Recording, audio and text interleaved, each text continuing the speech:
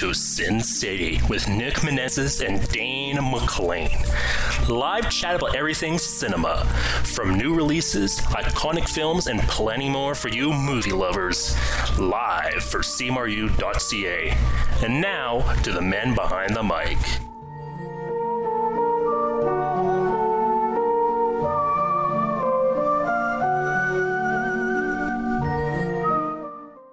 Welcome to Sin City with Dane and Nick. We have a very special guest today. Oh. Thank you for the introduction. By the name of Camila Pereira Suarez. Yes, very good to have you, Camila. You're our first guest from South America. Yes, South America. Well, you're kind of from Argentina. Good point. Yeah, it counts too as well. Yeah. So, how you been, Camila? Like, what you been up to lately? Good. Not too much. Mirko. Hola. Hello, Mirko. Camila, what did you focus on? Was it more like your favorites of all time, or were you kind of like, were you thinking about like how far back does some of your favorites in the international cinema realm kind of go back? Like, I kind of select depending on what I have seen a long time ago and movies I saw in class. Just like, I don't know. Depends. All the time you're watching movies and you get like, oh, I like this one and it's from our country. You know too much and yeah. And Mirko has left the call, but hopefully he'll be back in a little bit. But that was a great opening to the show. That's all I can say. But sorry. You go ahead, Nick. Just saying that that's a very unique way of starting the show, like something different. I bet that is an opening I bet BF would be very proud of. Oh man, that will be classic, that whole experience. But I don't want to interrupt Camila. Oh, sorry. Camila, you were saying like so it's everything you've seen. So in class, obviously, like for me, it was hard to what is considered international, because, for example, I didn't include Canadian films because to me it's like Canadian films are not international for me and Nick, because it's from our country. But it's also, in the American sense, they think of Canadian films as international. So you get like Xavier Dolan's films, which you introduced me to, Camila, like, and he's now one of my favorite directors. He gets labeled as an international film director, but that's coming from an American perspective. So for me, we have to come from where we're coming from our countries, right? So I didn't include any Canadian films because they're national films for us. So that was hard to figure out. And then also the United States, technically for us as Canadians, could be international, but I didn't include them because I thought focus on every other country other than Canada, the United States for me, for my list. But how did you go about it, Camila? Did you include any of your Colombian films in your list? No, not really, because I like some movies Colombian, but it's not my favorite. So it was like, I didn't include, but I think I select ones that maybe doesn't have like Hollywood production, or for example, not for example, Call Me by Your Name is, I think the director is Italian. The whole crew was from United States and was filmed in Italy. So it's like, no, it's not really international for how you say, in that category in the Oscars. Yeah. Foreign here movie. Yeah. Because it was like So I selected kind of that was in hands from United States. Because for example, Guillermo del Toro is Mexican, but still some productions are from Hollywood. So no. I selected just film it and the director and everything international. Yeah. I didn't put in my country. No. But that makes sense because, like Call Me by Your Name is co-produced American, Italian, French, Brazilian, I think also too. There's a really international film, lots of people from every country, well, all 4 or 5 of those countries mentioned. So it's hard to define it. Is it American? Is it more Italian? Is it more European? Is it more just multinational? But it's not really I guess easy to define. So that was also a challenge for me. So I focus more on films that are really representative of a country that's part of their culture, right? Really part of a specific culture. And I mean, I love co-productions between countries. That's so cool. But once it kind of becomes Hollywood mixed with international, it's hard to say if is it Hollywood, is it international. So I lean more towards just international films for this one. And none of you mentioned about that. Because sometimes it's indie films and it's still not, international. Anyway. And Dane, since you mentioned about multinational films, for a film that just came to my mind, Life of Pi, because that film is mostly take place in India with a mostly Indian cast and a non-American director, Ang Lee. So would that count as an international film, would you say, guys? That's another hard question. Let's see. Judging by what I'm reading here, Life of Pi, so it gets categorized as the United States, United Kingdom, Canadian, Australian, Taiwanese production. So there's 5 involved. So that's another one that's hard. Is it international? I guess it's a Hollywood film. So you could technically probably categorize it as international, but it's kind of up to you to kind of say which is really what would you include if you want to go foreign language film, so a language that's not your own first. That's another way to look at it, right? So I'm going to pick films that aren't in English, and for example, maybe Camila, for you it would be films not in Spanish, maybe, right? Or not in Spanish, not in English, maybe, I don't know. Or maybe from Spain, or maybe from a country not Colombia, right, that speaks Spanish. So it's a complicated topic, but it's fun. It's true.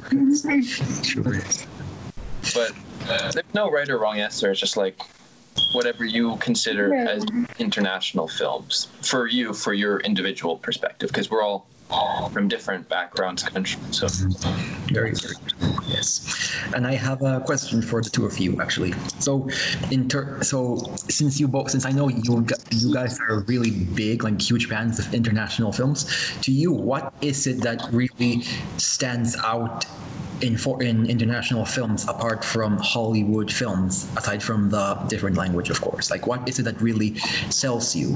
What really stands out? Are a lot, but I think for sure one icon was Parasite, because it's kind of the only one that in all the story won an Oscar for best movie in the category independent of the other category. So yeah, it's a very iconic movie. Mm-hmm. Yeah. Yeah. Yeah. Great director. I love it. Yes. It was amazing. It sure was. Yeah. So, Oh, sorry. oh, no, no, you go first. Oh, I was gonna say, for me, I would say what attracts me to international movies is that it's something I'm not familiar with. So you see a new culture, you see new like stories, characters, and also you see the inside of a new culture. And it's like, it makes you see the similarities between your culture and their culture, but also some interesting differences.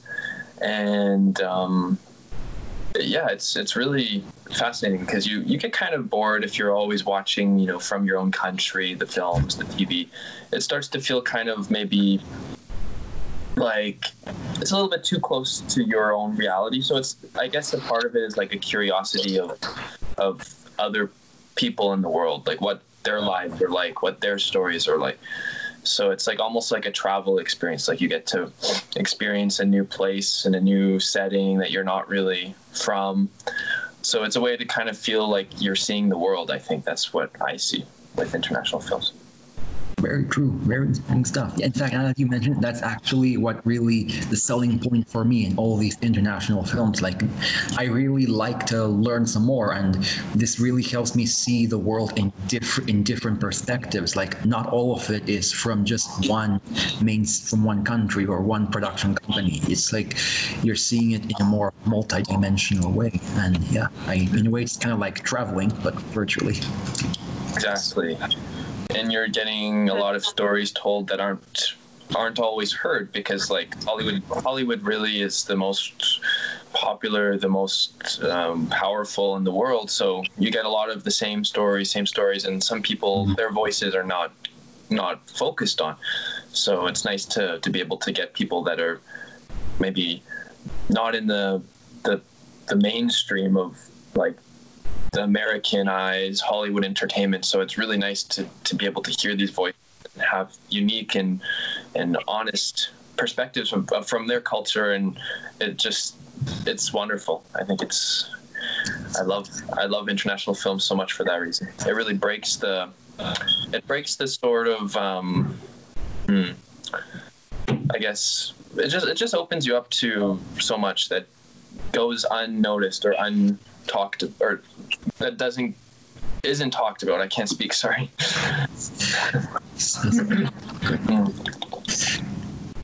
And you mentioned to me yesterday that it was Camila who introduced you to all these international films. Is that correct?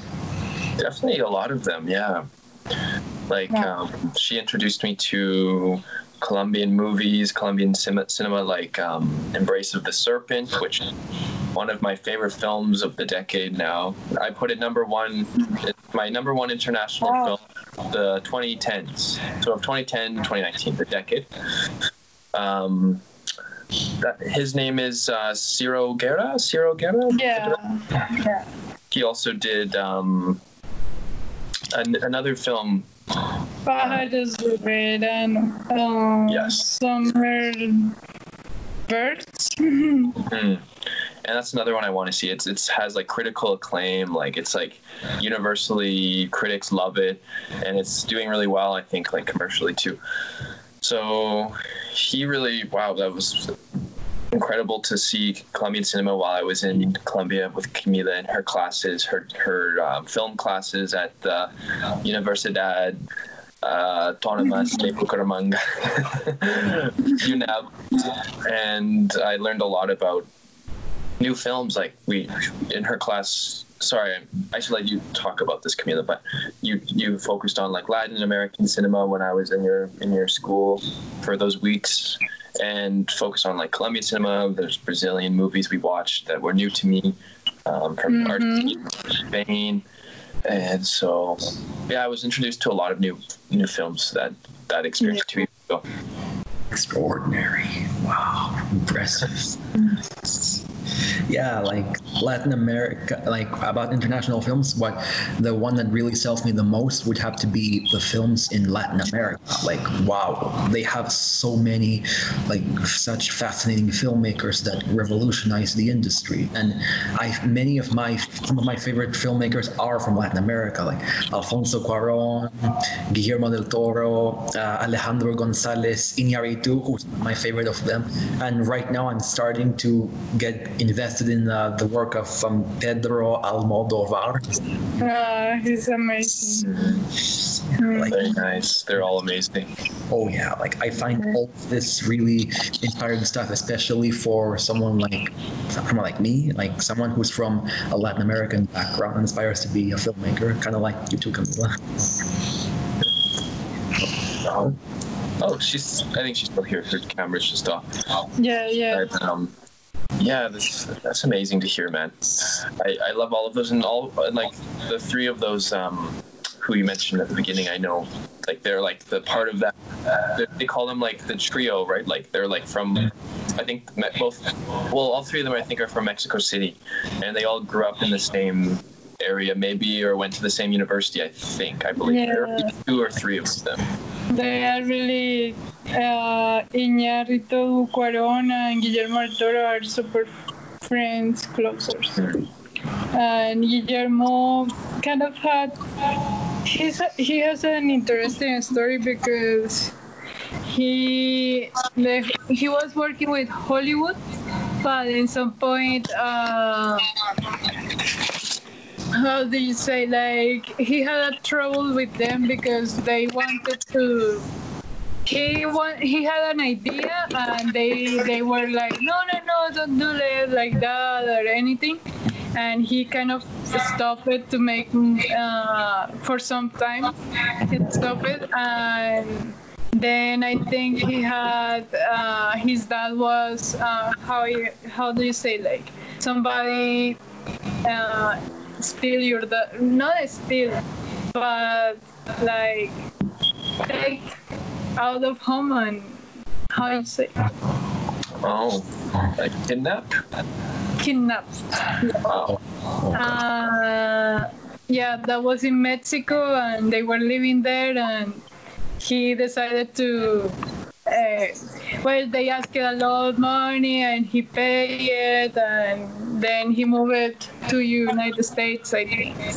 But in those times that Guillermo del Toro wasn't working, he was working on with Iñárritu and Cuarón in their projects, like helping, just like in part of the script or whatever, but being in working with them, and they really are like friends. And Iñárritu and Cuarón supported a lot because he was kind of depressed because the whole situation. So Yeah. it's great. It's great. They are really like, a friendship strong. Yeah.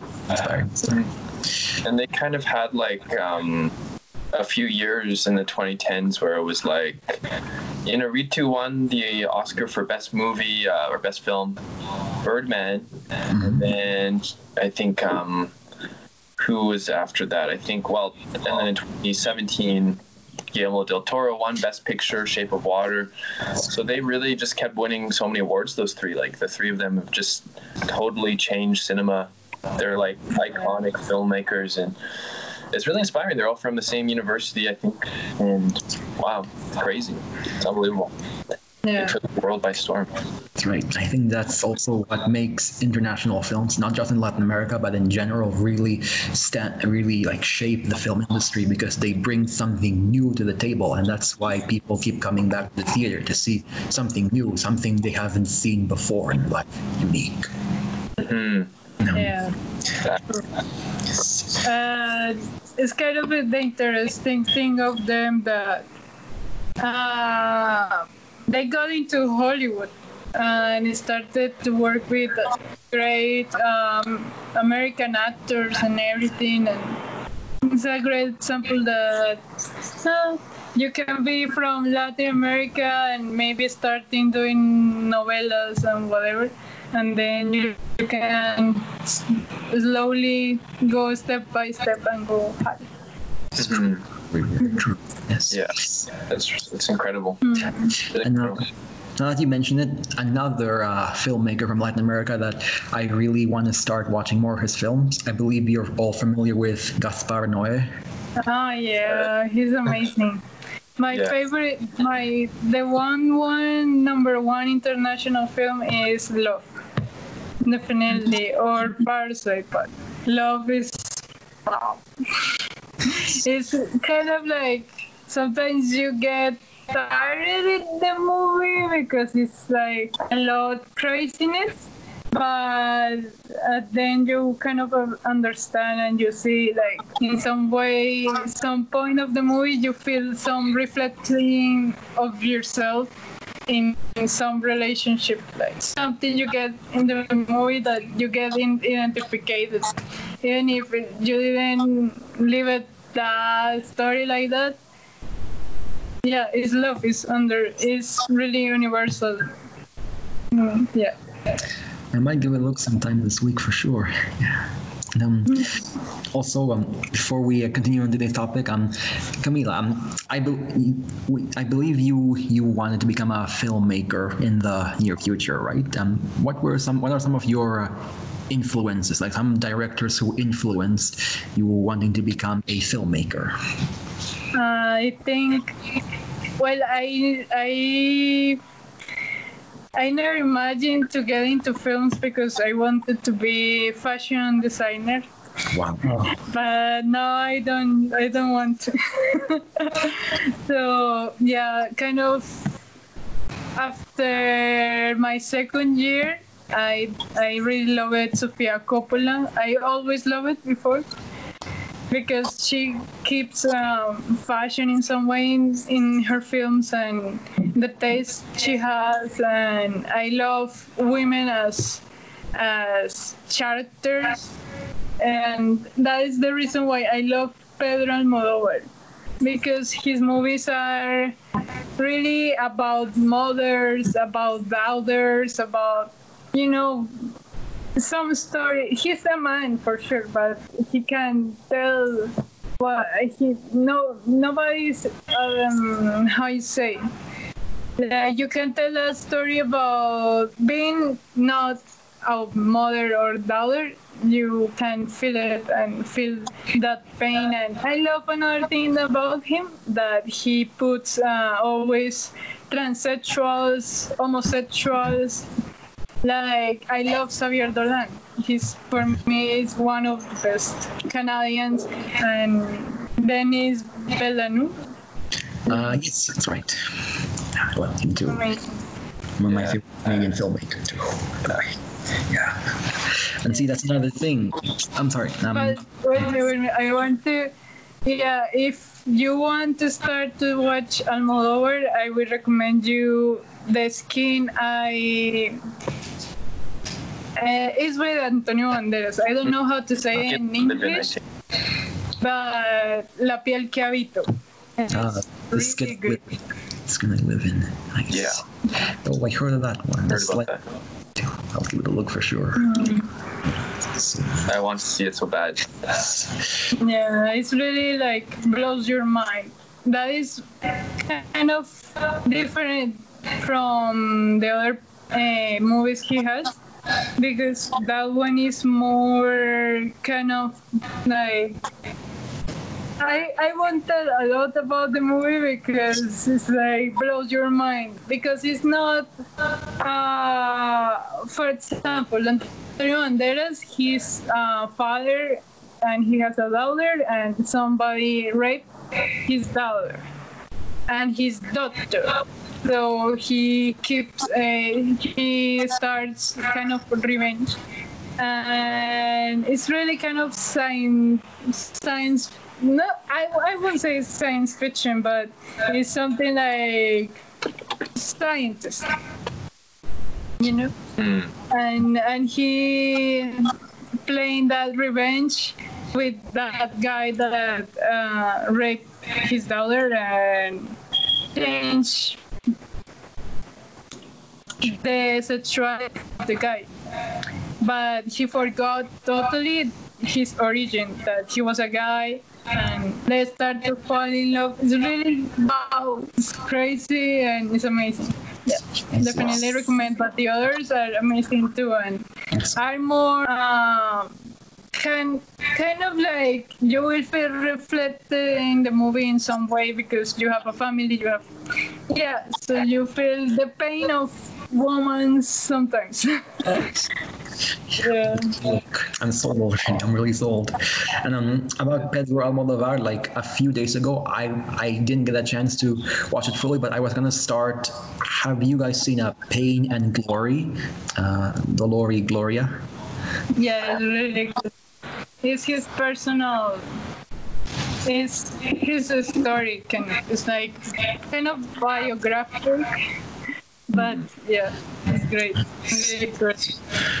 Very impressive. Yeah. And that's another thing that I also really admire about international films in general is that they tell really personal and relatable stories. Like they don't need all big budgets or these crazy special effects to be considered a masterpiece. It can just be on its own. Like less is more. Minimalism, I think, is a huge factor in all these foreign films. I think. Yeah. I think, for example, I will say that Almodovar knows really well how to manage the drama, and I don't know, really tells stories that are not conventional, and he knows how to use it, the characters, and it's not the typical construction of characters that you will see the evil, the main character, and not the typical. It's wow. Really. And the photography and the colors I love because it's always colorful and really knows how to use the palette really well. It's beautiful. Nice. Impressive. See this. I need to see more of his films. He's from Spain, right? Yeah, he's from Spain. Wow, that sounds amazing. Some other people. Oh, sorry. Oh, no. You go first. Some other directors I had in mind when doing this list were also, as you guys know, Alejandro Jodorowsky, Chilean film director who made some of the most surreal and really just experimental films of his time and really changed cinema. Of course, Nicholas Winding Refn from Denmark.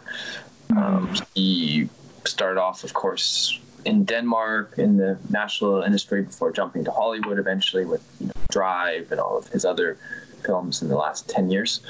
But there's just so many directors. It's like unbelievable. You have to also talk about like Wong Kar-wai, Hong Kong. Yeah, amazing. There's just so many around the world that's just like overwhelming. Yes, definitely. Gotta watch some of their work as well too. And also this quarantine, I've really been watching some of these international films. Like Dane really he introduced me to many of them. Like I was surprised. Like so many of these films I have never even seen or heard of, or didn't even know they existed. But I was like, wow, just the feels. I will recommend. I need to check where it's from, but The Hunt is really good movie.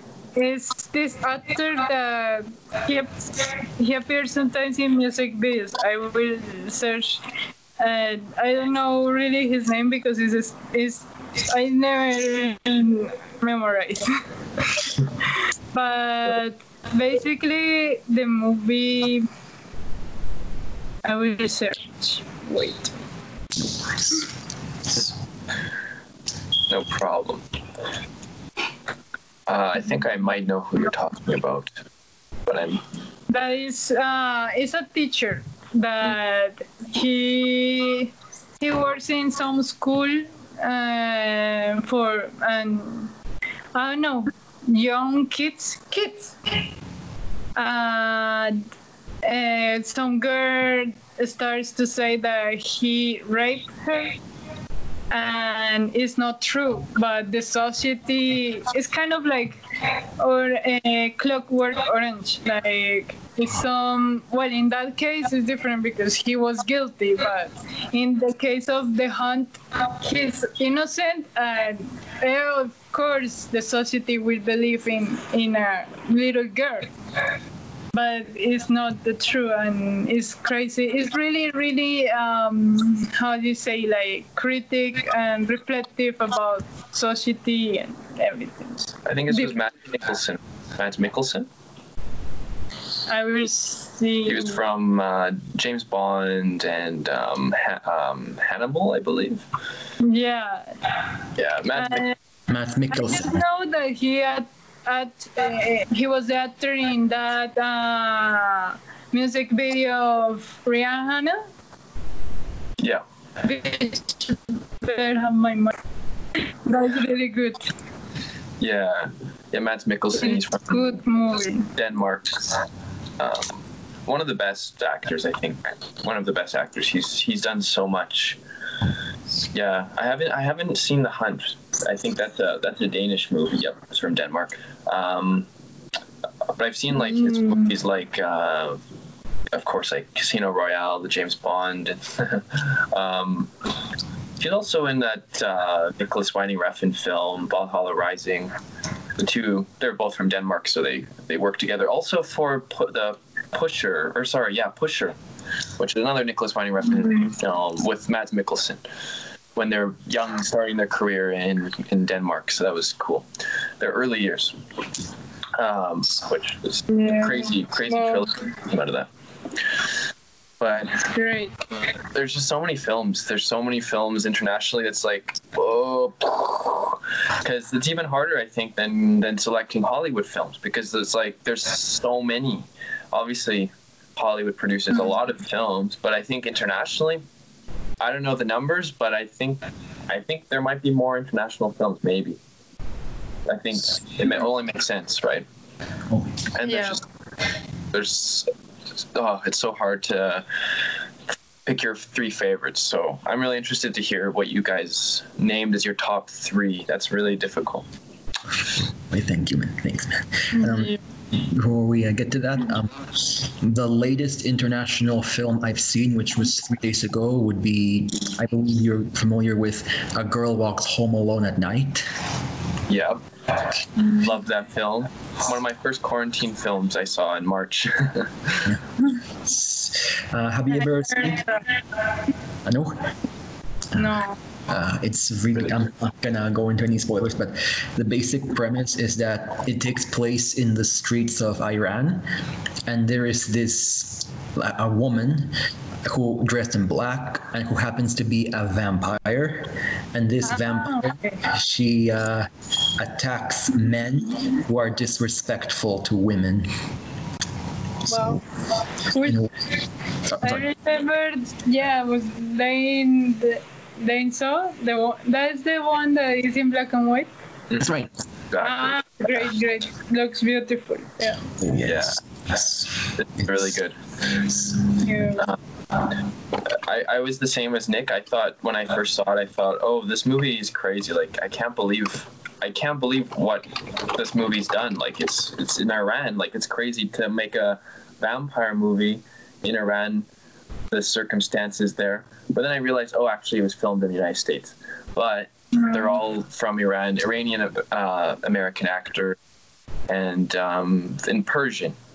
So they're speaking the language of Iran. So it was like really unique though, because they made it look like totally believable. This is Iran, some small city in the desert somewhere, with like the way it looks, but it was actually a city in California. But it's so good. Like it just takes you to another time. It makes you think of like the 1960s in Iran, how it would have been. The culture was different in that time, and it really makes you. It doesn't say like, oh, this is the 1960s or this is 2010. Like, it doesn't tell you the time. It's up to you to kind of guess. But it's really like, it feels classic. It's like some old Hollywood film, but takes place in a very unconventional location for a film, with the setting, the characters, the language, and it's like, oh man, it's really iconic film. It's also it's both very romantic and horrifying at the exact same time. Like, I've never seen a film quite like this, one that's both one part horror and also one part romance. It's basically, as I describe it today, it's like Twilight, but done right. Yeah. Yeah. It did so well with a very small budget too. Like, just wow, impressive. This is great great music in that. Like, they have like really interesting, like nice soundtrack. And yeah, like you said, Nick, it's a really small budget. I think it was like, I don't know, less than $100,000 American, and it made almost, I think, close to $1 million. So it was really successful, and it shows how you just need a good story, good characters, a nice aesthetic, and just you just need to make great actors too. Great actors, and that's what makes films successful at the end of the day. And you don't need a big budget, so that was it's very inspiring. And the director, Anna Lily Amirpour, if I'm saying her name right, I think that was her debut film. She was like probably in her early 30s. Wow. And it was her first film, and it was great, amazing. I need to watch, definitely. Absolutely. You are in for a treat, Camila. Absolutely. I think this is also, it sends a really great message to us all, to us aspiring independent filmmakers, how we can do our own thing. We don't need to be tied to some big studio or have a huge amount of money to make our vision happen. For example, I can tell you an interesting movie. I showed it today in some little trailer, or it wasn't the trailer because even the movie wasn't released. It's a Colombian film, and it was in Cannes and everything. It was some short video, and they were asking the money, how you say in the technique way. Anyways, the production, asking for the movie. And the name is the Society of when you drive in the streets, the thing that changed to red, yellow, and green. Street lights? Street light? Yeah, the Society of the Street Light. Wow. You will watch the short video because they just filmed it for us, the budget, and they won. They gave the money, and then when the movie was released, they went to Cannes and everything. And the story is great. It's simple.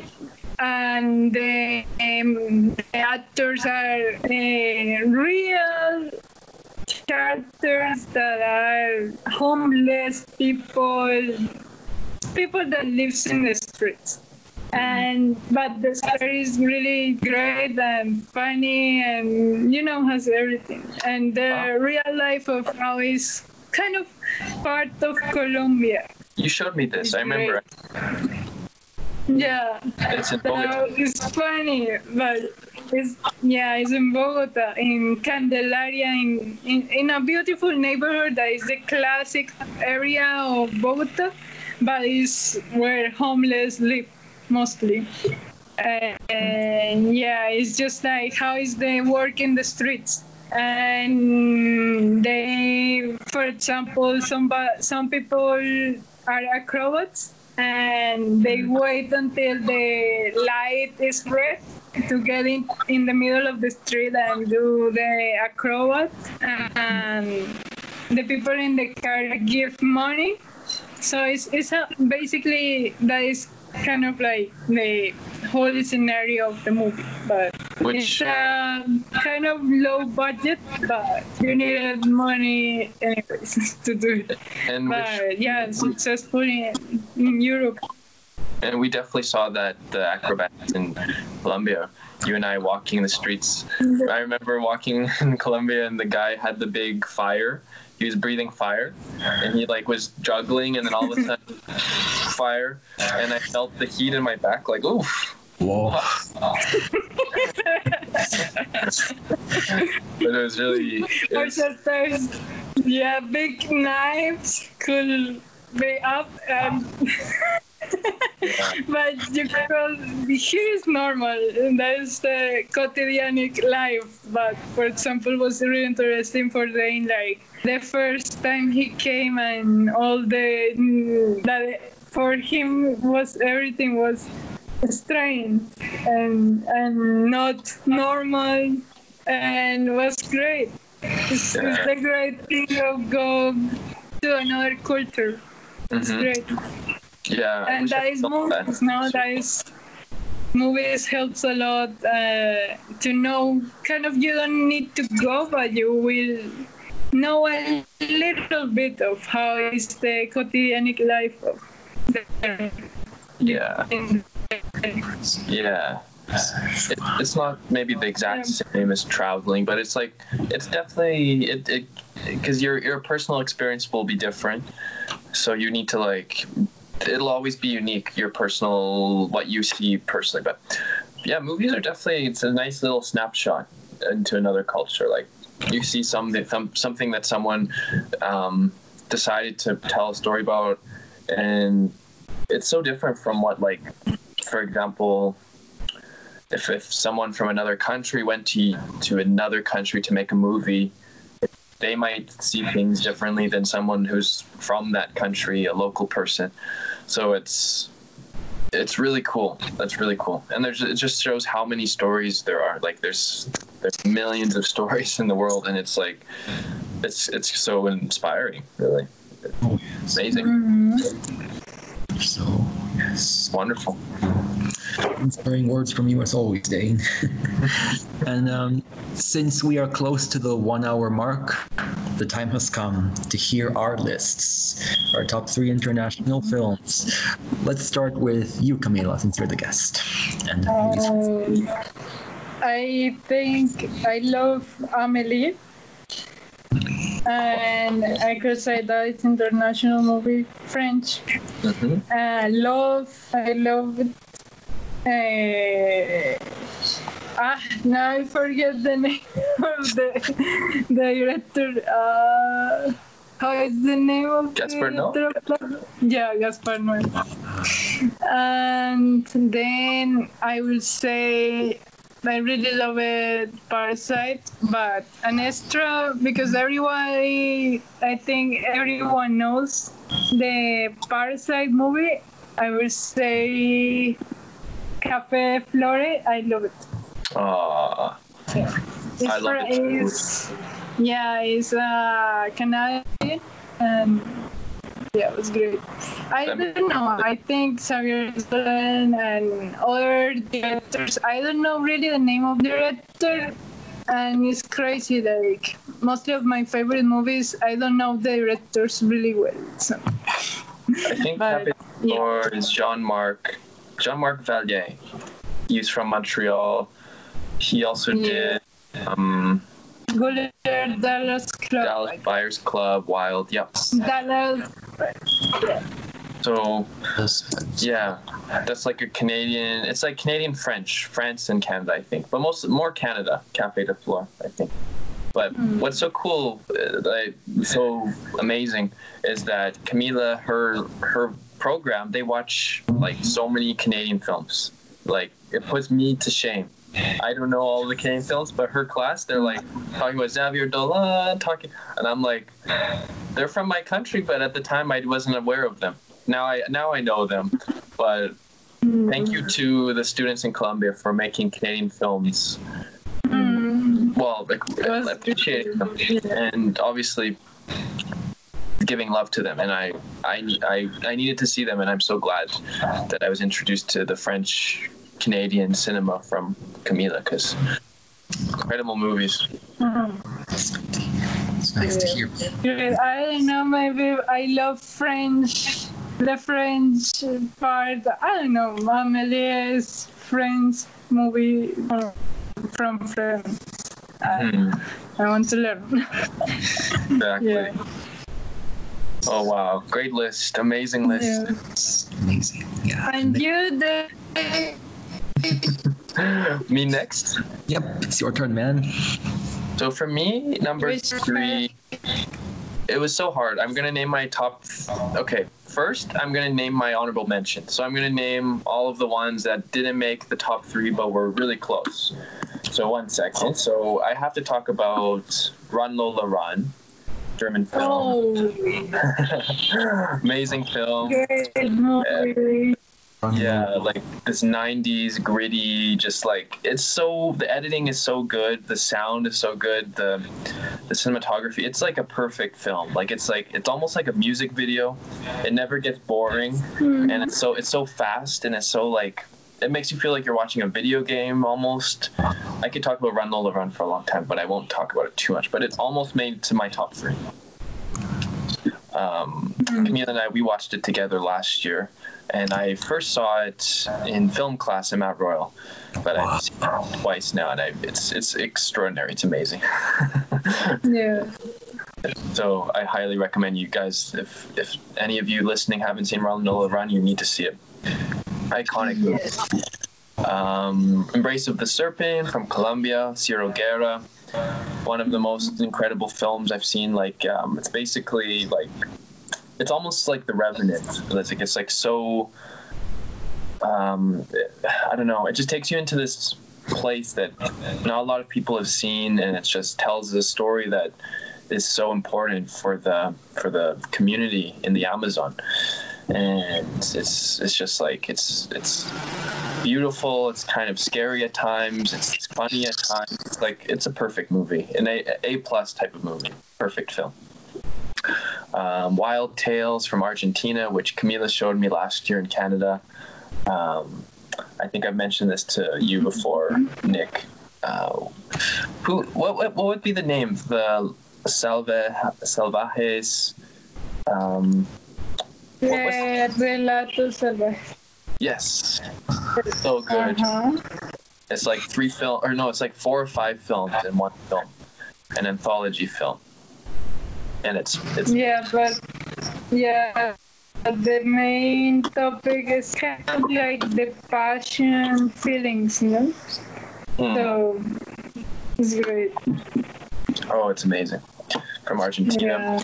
I have to mention Parasite, incredible film. I have to mention Roma, one of the films I've seen.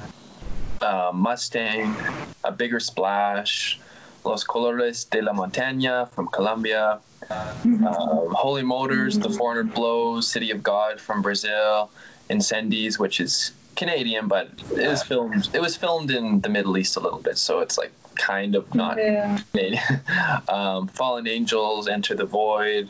Wow. I have to mention like Wong Kar-wai's movies, and oh man, there's just so many.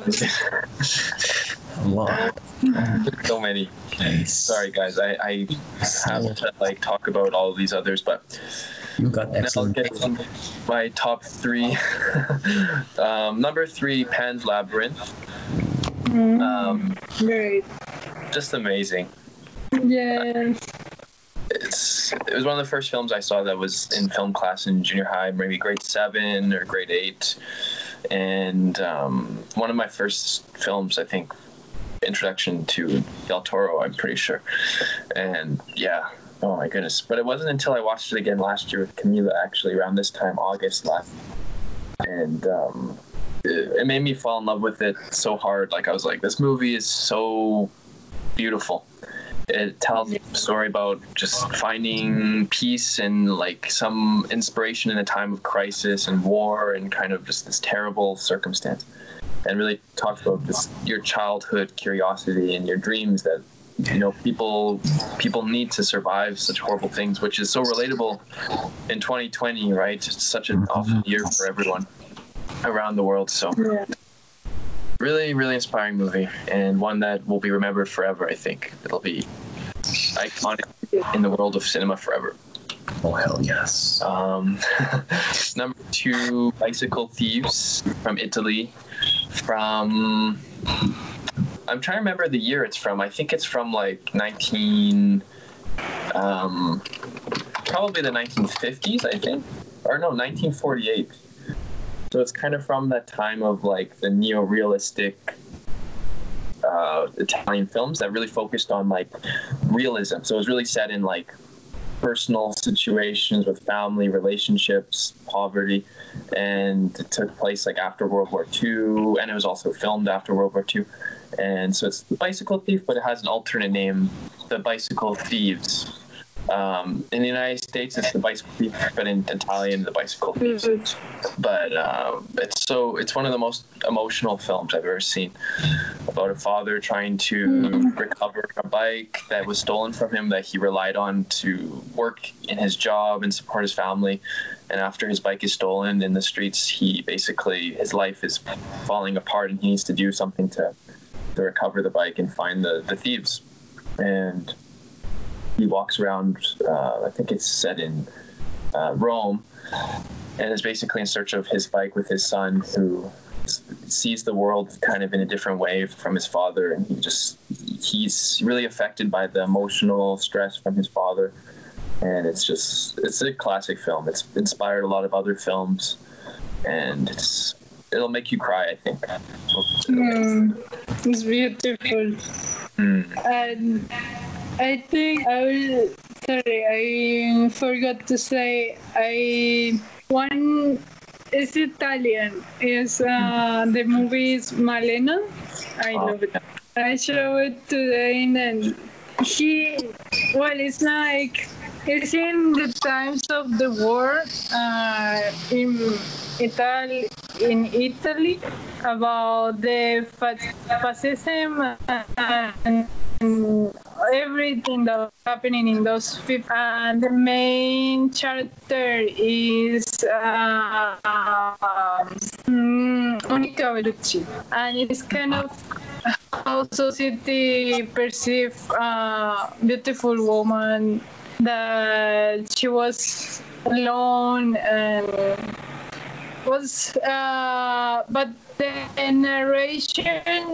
main narration is from the view of a little kid, 11 years old. He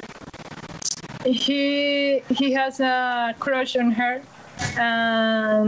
but it's beautiful movie. It's really kind of critic about society, about how women sometimes are perceived and watched, and so it's great. It's a great movie. Absolutely. That was really, really cool movie. And similar, like there's some similar themes there. You can see like maybe Bicycle Thieves. I think it influenced a lot of other films in Italy, I think, because it really showed like life in Rome, and it really showed it didn't try to make it like all like a typical Hollywood movie. It's like super realistic, and it really focuses on like the hardships, the problems, the pain and everything of people. It doesn't try to romanticize it too much. And Bicycle Thieves, not at all. It really shows the true life at that time. So, great film. And number 1, Amélie. I have to go to Amélie. I don't know. What can I say about Amélie? Like I've been in love with it since I was young. I remember it was probably one of the first international films I ever saw. My parents had Amélie, the cover, in my basement in my old house when I grew up in my old house, and I always was interested by it, like her face, Audrey Tautou. I hope I'm saying her name okay. Her face is like she has the makeup, the black hair, the red lips, and it's like the green background, the yellow text, and it's just like she has this like really intriguing expression on her face. Like it's just like I connected to it as a child. Like this character, this woman seems so like enchanting, like very sweet, and someone full of life, and like I didn't really know what the movie would be about, but then I saw it actually when I was young because I think my parents were watching it, and I was just like, "Whoa, this movie is so beautiful!" It's like this really beautiful kind of green, yellow tinted cinematography of Paris, and it focuses on like such interesting things, right? Like just childhood memories, just like beautiful day-to-day things that you might see or you might remember from your life if you were to make a movie about your childhood, and just unconventional things, but it's so personal. It feels like a very personal film for the director. And her performance, Audrey, is like, wow, it's an iconic character, and shows how basically she's this character that just goes out of her way to just make people's lives better. Like she does little things to make other people's lives better, and that's what she lives for, is just to make other people happy and to like solve problems, maybe help people come together and meet each other, have a relationship, or solve the issues of people. And she's just like one of the most lovable characters in film, like just the perfect character that you like feel inspired by. Like, wow, this is like I don't know how to explain her, but classic film, perfect movie. Loved, really great list, both of you. Like, it's not just the films themselves, but both you, Dane and Camila. Like I can really feel your passion as you're describing each of these films. Like you really love them. You get these feelings of nostalgia from them. Yes. Yeah, they're wonderful movies. Many I have to see, by the way. Thank you guys also for the recommendations as well. You're welcome. Now yours, Nico. You're welcome, Nick. Thank you. Thank you. So You're yours. my third is number 3 for me is Parasite from South Korea by Bong Joon-ho. Right. One of the first films I saw in quarantine, by the way. And like really, when I found out it won Best Picture, the first foreign film to win Best Picture, I knew I had to see this one. I watched it with my mom, and we were blown away by it. Like I don't even know where to begin. Like the acting, the cinematography, and what really sold us, for me and my mom, this film would be the relevant themes. Like at its core, Parasite is a film that is a social commentary on class discrimination, like how the rich feed on the poor and how the poor are basically suffering because of the high class. Like it really shows the greed too. Also, and what I really like about this film is that how it portrays both sides, neither as good nor bad. Like it shows both classes, the rich class and the poor class, in a neutral way. There are no good guys or bad guys. Mm-hmm. It's more a film about the haves and the have-nots. To me, that's how I basically describe this whole experience. It's very true. Yeah.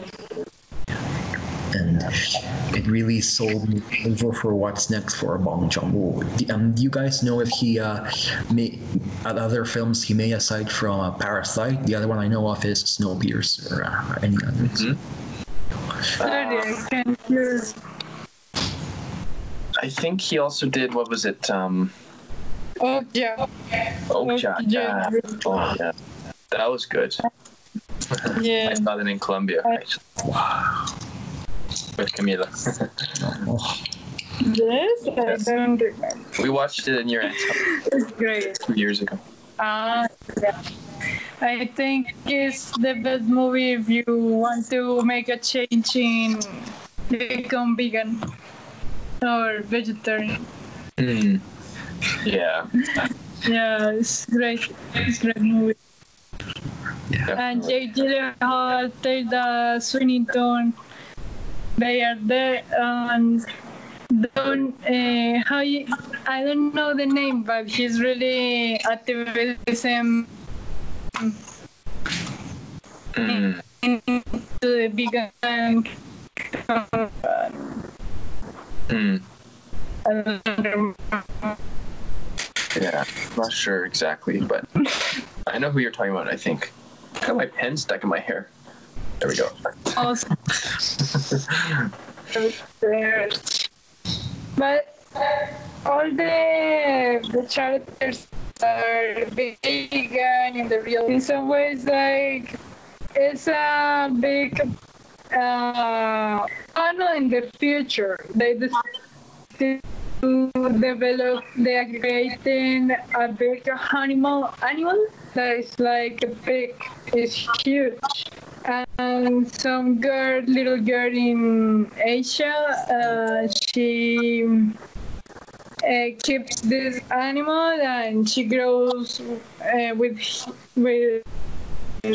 him.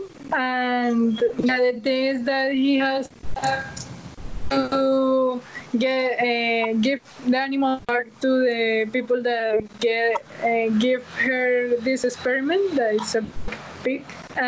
For that's the time that need to kill the animal meat production. And Swinington is the boss of this business, and it's really beautiful. You need to watch this. Like, really will make you cry. Yeah, yeah, and think. No more. I won't eat pork or ham or sausages anymore. Yeah, basically. And he's John Wood. Sorry, the name. I don't know how to say the name of the director, but he's vegan. Bong Joon. Yeah, he's vegan too. Very interesting. Wow. It's for what comes next. Yeah, he has really great movies. Another movie, everything is kind of critic society, and I don't remember the title right now, but it's about the classes, the different social class. And is that everyone goes in a train. It's kind of like all his movies are really symbolic and semiotic. Like you need to kind of interpret this in a way that it's not like, yes, it's a movie, but it's more deeper than just that. Mm-hmm. And also, and more on Parasite as well.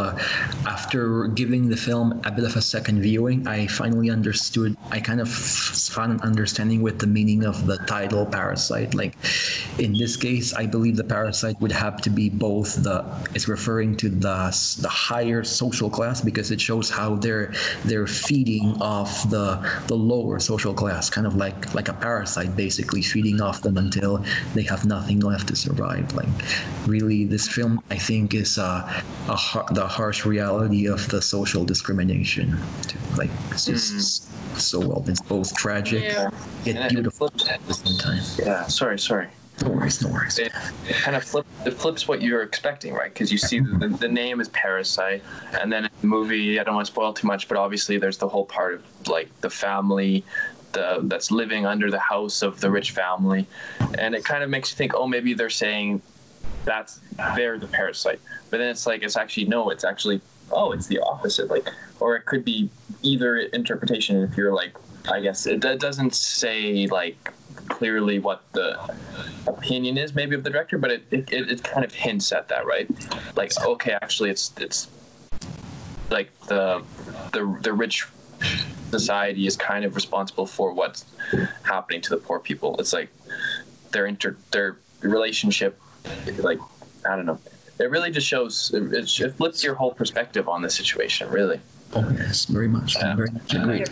Again, that's why I also appreciate what you just said. Like, it shows the perspective of both sides, but from a neutral view. like the director isn't siding with the poor or the rich. It's just what it is. It's all up to us to decide who is in the right and who's in the wrong. And I find that really well done. Yeah. It breaks a lot of like, just it breaks so many barriers. It's like it just tells a story that's so honest. It's like, okay, I'm not gonna like The director wasn't going to like try to. Yeah. Yeah, defend one side or the other. Mm-hmm. Yeah. There's no bias at all. And another thing I would say is that it's really, the photography goes really well with the narration, like it's part, because the yellow light and the white, blue, like the yellow is usually for the poor people, the poor neighborhood, and like a lot of things. You know, when they put the camera into the rich family, is another light, really blue, really light, white, and open space, and really not a lot of things into the place, no? And yeah, another thing I read was that the director, he when he was in the school, for that scene of the fish, that he never believed that somebody would be allergic to the skin of the fish. Some bird did that to another. Some friend did that joke to another bird, and they took the skin of the fish and put it in somebody that was allergic and got the reaction. I remembered that and put it into the movie. Oh yeah. Yeah. Stuff is, It's really unique. yeah. Yeah. He takes his personal. I think that director is really wow. Definitely. Yeah. And so yeah, and moving on to my number 2 favorite international film is not one of the first roles I've seen in quarantine. I give this one to Roma from Mexico by Alfonso Cuarón. Like, wow. First of all, the cinematography, like this film, it's beautifully shot. Like every shot of the film, even from the tiniest angle or object, it can be basically be put in a painting. It's like watching a painting, basically. Every scene. That's beautiful. And even black and white, like I don't know, would it be as beautiful in color? You think?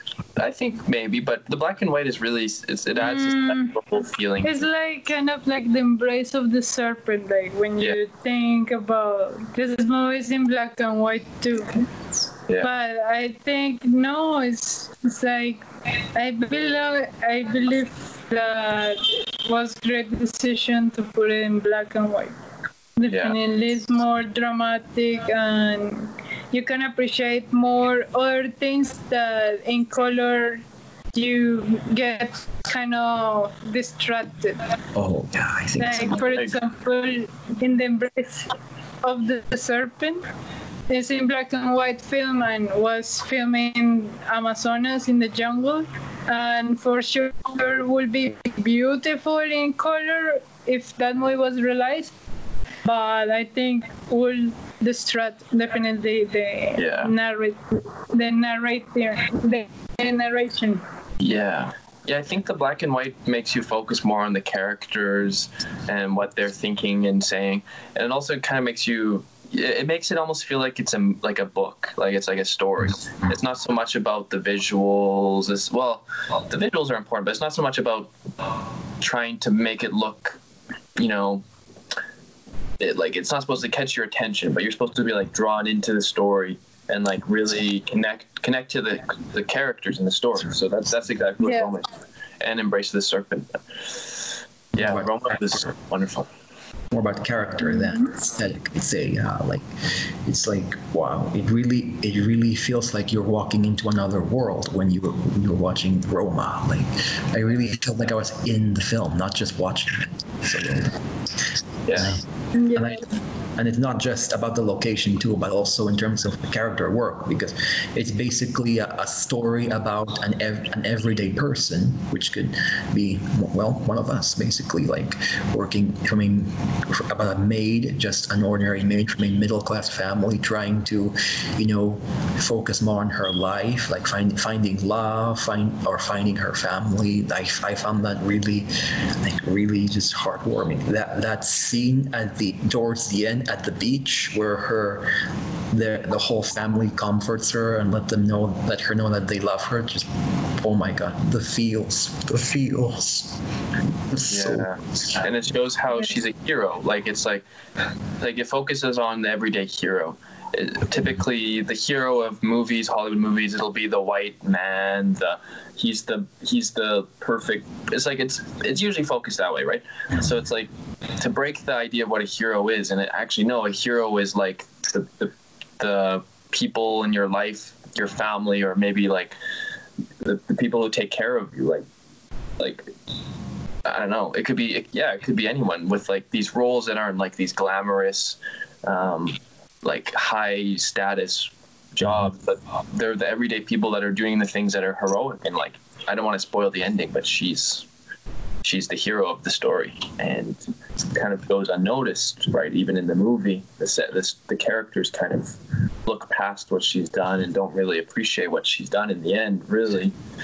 And it makes you think of all the people in everyday life. Like it could be the people who clean buildings for us at night and make sure the coronavirus doesn't make us sick, or in the buses, cleaning the streets, like, or people in hospitals, people that do so many jobs that kind of aren't properly appreciated, but they're the heroes of our society that we don't look at right now.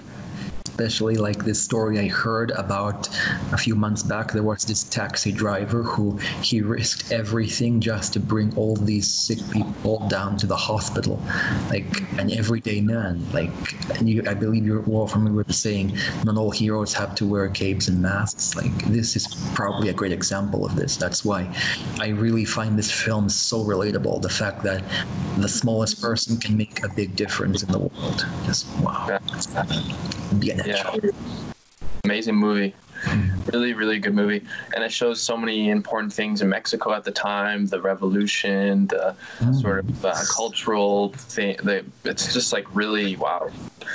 And I've heard I think from reviewers, people that have said like, yeah, this movie basically is like the honest, perfect representation of like the culture in that time, the 1970s in Mexico.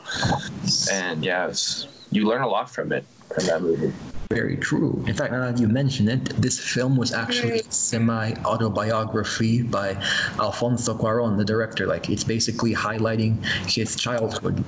His like, just like the family, his father left him at a very young age, and he had his housemaid to look after him and watch him grow up in the streets of Mexico. So that's where he got the idea from. It's like kind of a tribute to I think he said like a tribute to the women who raised him, basically. That's right. Like his mom, and then also the maid of the house. He said like she did just as much to raise him as like his own mom, and it was like to show that this person is like a hero to him and like a lot of kids around the world, right? So it's amazing, beautiful movie. Also a powerful message. I'm sorry, I'm You didn't see it yet? No. You'll have to. So it's great. Yes, I know. I have to watch it. Yeah. But I think I know kind of how it's just like from guys what you say. I kind of what was about the movie. Yeah. It's really good. Really good. well done. Very powerful messages about love, growing up, and also about finding your family, a family of choice too. Just wow, it's so heartwarming, so emotionally powerful. Great. And my number one, which is a film that's also on your list, Dane, would have to be Pan's Labyrinth in Spain by Guillermo del Toro. Nice. Yeah. that was actually one of the first watched the film in my film class back in high school. It was all a Spanish film class, by the way, and that was my favorite of the bunch, by the way. Like, this film is so like heartwarming and dark at the same time. It's like a fairy tale, basically. That's what it is, a dark fairy tale, like Alice in Wonderland meets John Rambo, kind of. That's what I described it.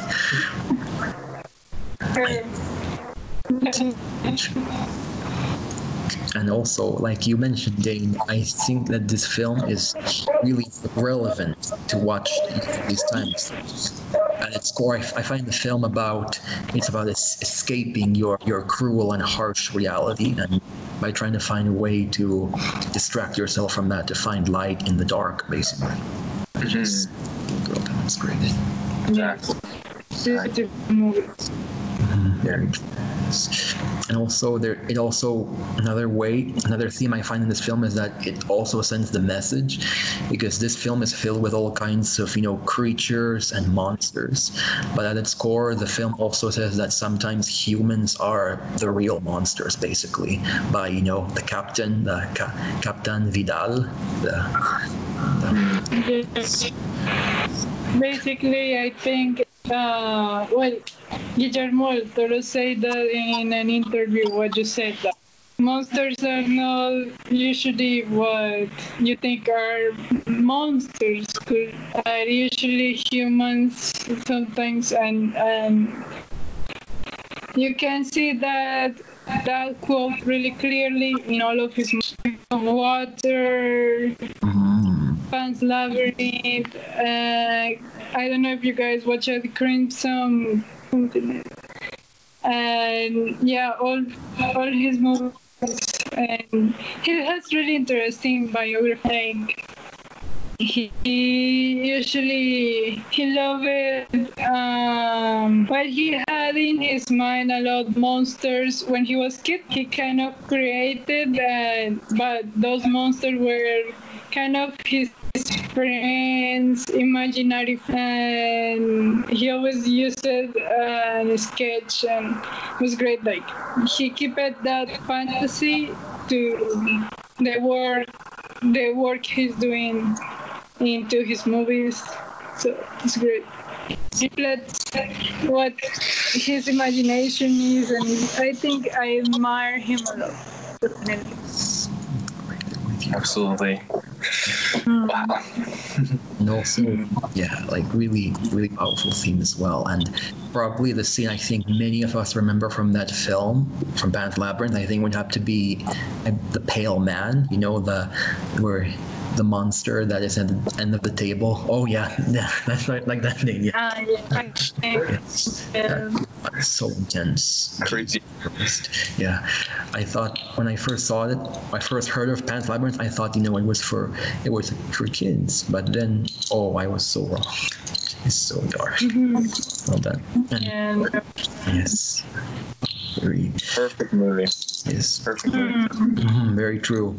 And also, like yours, Dane's my introduction to Guillermo del Toro, to about innocence, basically, how innocence can really change the world, how just one act of kindness can really make all the difference in the world. It's one of many things. It's heartwarming, it's sad, and it's scary all at once. Perfect combination for this one. Yeah. Oh, yeah. And also, it's one of my influences, one of the things that really inspired me to start my future career in the film industry, like with all the opportunity by all these great directors from these backgrounds and all. And after watching it, I gotta say, that's when I say to myself, I'm ready for this. I'm so ready for this. That's so good to hear. Yeah. I'm excited for the future for all of us. It's going to be amazing. It's true. Me too. Thanks. And looks like that's all the time we have left for this episode. Thank you for coming here, Camila. Thank you for inviting me. All the time you want. Thanks. We look forward to seeing you again. It's really And also, good job, guys, on your like. I really am inspired by all of your travels, your time together. It really warms my heart. So, hopefully again soon. Hopefully soon. And we will go to Argentina with you, Nick. The three of us will go to Argentina together. It'll be 2021. I'd love that to happen. Yeah, thanks. Yeah, great. That'll be an amazing experience. I wish you guys all the best. You too. See you guys. See you. Just See you. Love you both. Bye bye.